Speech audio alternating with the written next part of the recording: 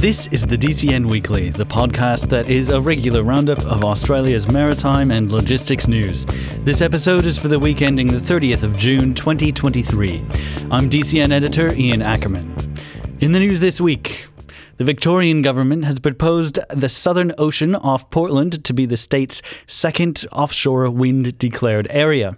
Federal Minister for Energy Chris Bowen, along with State Energy Minister Lily D'Ambrosio, said the government would undertake a 60-day public consultation process before a final decision is made. The Victorian government is aiming for at least 2 gigawatts of offshore wind capacity by 2032, 4 gigawatts by 2035, and 9 gigawatts by 2040. It expects the industry to create billions in investment and create more than 6,000 jobs. The Maritime Union of Australia welcomed the proposal, saying Australian maritime workers would benefit from the fast pace of investment and expansion of offshore renewable energy projects around the country.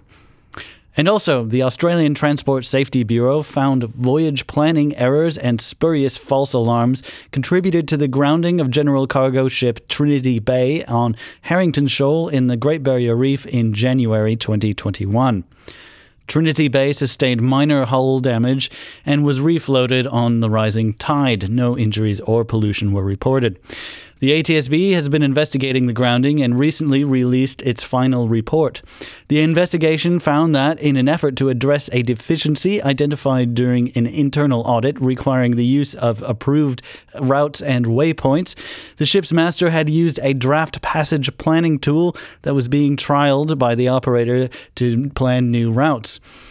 The ATSB said the routes from the planning tool were entered into Trinity Bay's electronic chart system. However, it said the electronic chart system was not approved for use by the ship as the ship's primary means of navigation and did not possess automatic route safety checking functions. Errors in the planning tool meant the new route took Trinity Bay dangerously close to the charted danger of Mid-Rock, and then about an hour later directly over the charted danger of Harrington Shoal, where the ship grounded. The investigation also found that the new passage plan was not independently verified by another of the ship's deck watchkeeping officers as required by the operator's procedures, and the planned routes were entered into the electronic chart system instead of being annotated on the ship's paper charts. In accordance with regulations, these paper charts should have been the ship's primary means of navigation and were marked with the ship's established previously used routes. So the ATSB found the dangers on the newly planned route were not identified, and the monitoring of the ship's passage was ineffective in identifying these dangers. And also in the news, Maersk has placed an order for 6 more methanol-powered ships.